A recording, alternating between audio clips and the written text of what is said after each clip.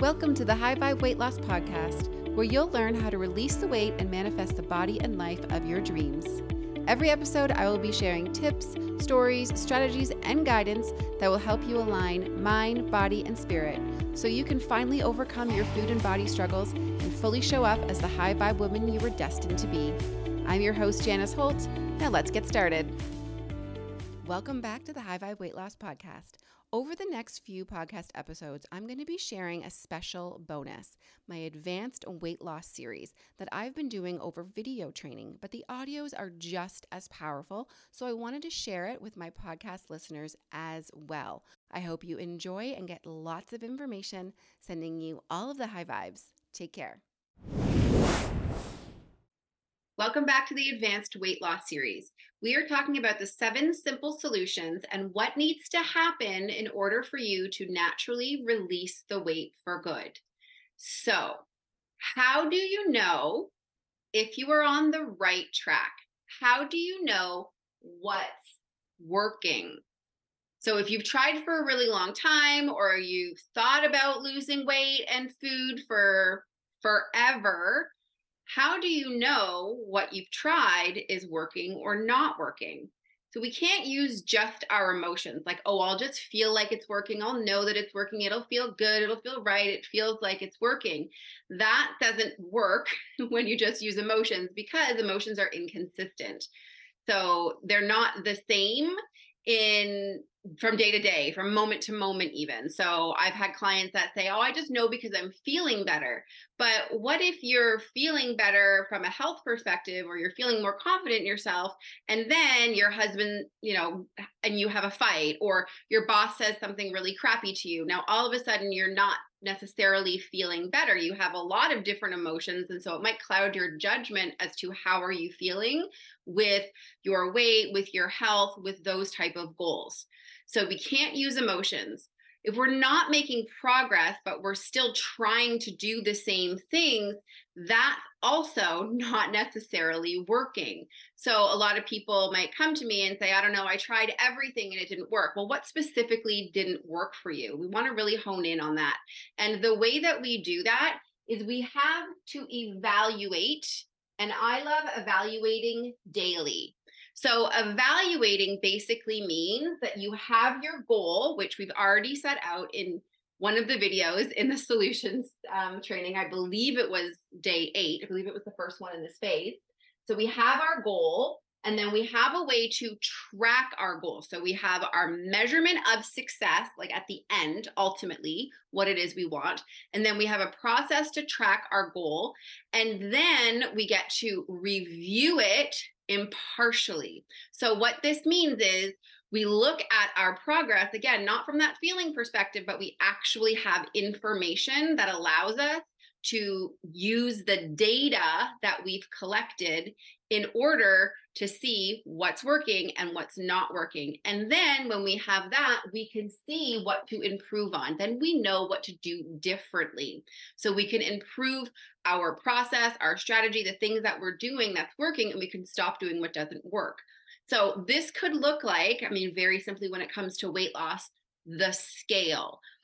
Not everybody loves to go on the scale. I understand that. Some people really, for their own health, do not want to go on the scale. So this could be some of my clients that had disordered eating in the past. Maybe they got really connected to the scale, like that was their source of all information about themselves and their value and their worth, and they found themselves like almost addicted to it. They don't go on the scale, which is fine. We can have other metrics as well. For most people, it will look like the scale, though. It could look like physical measurements, like getting the tape measure out and actually doing that. It could sometimes be a feeling. So backtracking a little bit as to what I already said.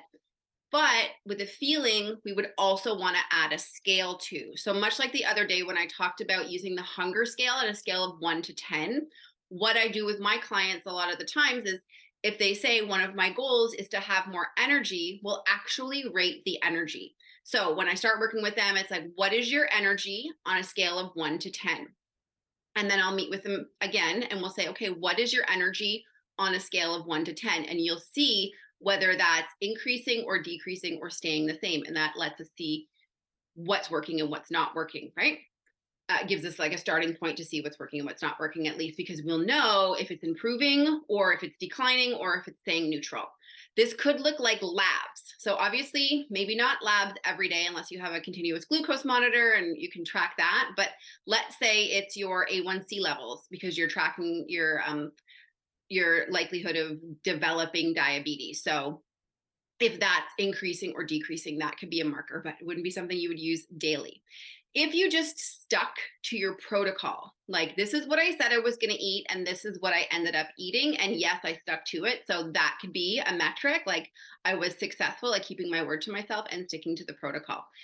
The reason why I like to do this daily is because when we have our long-term goal, it seems so far away that we can't see what we did today necessarily affects that long-term goal because it's incremental, right? It's something that we do a small amounts that then compound into a larger effect. So I love having a metric daily, like let's say the scale, so that we can see how things are going. But what I do with my clients is, even though we might use the scale every day, we use a collection of a 7-day like cycle, like in a row, Monday through Sunday, for example, and we take that total value and then divide it by 7 to see whether or not the scale is going up or down or neutral, like what it's trending as.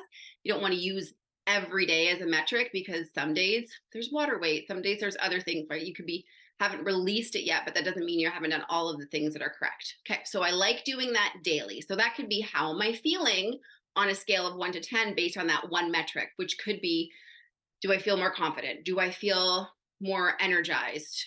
It could be, did I stick to my protocol? That's something that you can do daily, obviously. Okay. So the reason why this works is because it does remove all assumptions. Like, I think I'm doing pretty good.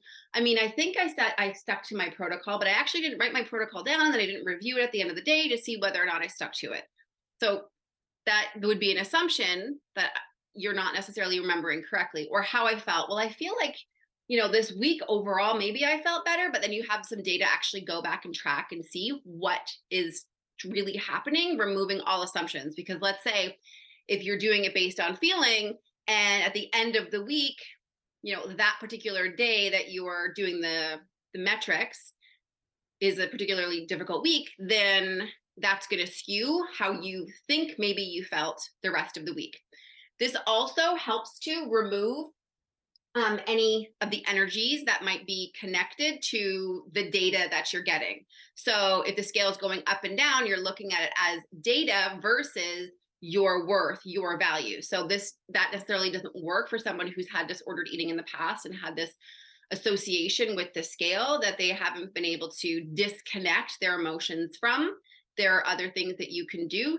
We want to neutralize the energy. So we're seeing the information as just that and not allowing it to equal our emotions or to determine our emotions. It works most simply because it lets us see what is working and what isn't working and where we can tweak. And this is how you more effectively release weight for yourself, because what works for you might be different than what works for your neighbor, your hairdresser, your sister, or whomever, right? So it's personalized to you, and it lets you see from that observer perspective what's working, what's not working, and what you can do differently. And then it saves you so much time. It saves you so much time from continuing to do things that don't work. You can really get to hone in on the things that do. And it works because it compounds. So if you make small improvements over time of things that you know is already working, you're going to get greater and greater and greater improvements that are going to build on the other day's improvements or the other week's improvements. So just like when you say invest money in the stock market, let's say you get a 10% return on $100 at the end of the year. Now you have $110 that then is going to compound in the next year. So it's not just compounding based on the original 100. It's going to start compounding on the 110. And then that's going to increase to whatever it is, like 125. And then the next year it's going to be compounding on the 125. And so you're going to get increased interest from that, right? The same goes in reverse though, right? So if you are not seeing what's working and what's not working, and you're trying to just do the same thing over and over again, just believing like, okay, it has to work, but you're not assessing whether or not it is working, you could be compounding on things that aren't working and wasting your time and your energy doing things that don't move the needle for you. Okay. What this is not is it's not, as I said, metrics equal your emotion. So we can't rely on the scale to tell us our value, to tell us how to feel that day. We can't rely on our pant size to tell us who we are.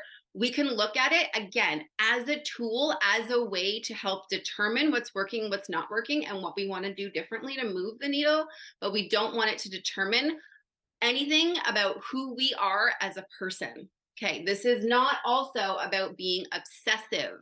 So I don't want you to be getting on the scale every day and feeling like this is, again, obsessive would be then tied to your emotions, right? Then it's going to tell you how to feel. It's going to tell you, it's going to reassure you that you're doing a good job, right? It's not, it could be used as a reward, but what happens when the scale stops moving for a little while, right? Maybe your hormones are readjusting. Maybe your metabolism set point is changing. Maybe the scale just doesn't move for a little bit. And now if you're obsessed over that and that being the thing that gives you the only reward and the only pleasure from this process, that's going to be a problem, because then emotions are going to start getting high and you may be more likely to fall back into old habits or spiral down into much more negative emotions that usually then equals less helpful habits from there, right? Taking action that's not going to serve you. So this is not obsessively focusing on the scale to determine anything more than a tool to help us measure what's working and what's not working. Okay, and when it is working, we will have facts and not assumptions. We will have clarity over what is working and what is not working. We'll get very clear on what we need to do moving forward to improve. When it's working, we will have positives and we'll have areas of improvement. It's really important when you evaluate that you're not just always looking at the problem and the negative and the thing to just improve. So we can look at positives as those little rewards that aren't just necessarily the scale, but it could be, right? Like the scale is trending upwards. Okay, that's a positive. That's working.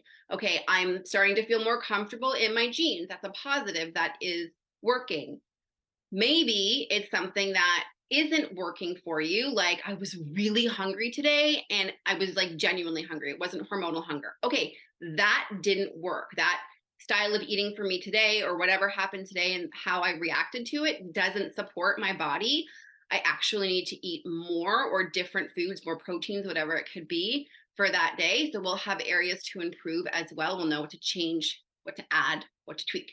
And then we will have those improvements that we can make, 1% improvement even, right? Just noticing certain things that we're using as metrics that we can do better next time. And then we can measure its success and how that's going to compound over time. Okay. That is day 13, I believe. I'll see you again in the next training. If you love what you're learning on the podcast, you have to check out my free course at highvibeweightloss.com. In this training, I share with you the 3 key steps you can do right away that will help you get started releasing the weight and elevating your life. Join the free course, get the complimentary guidebook, and get started at highvibeweightloss.com.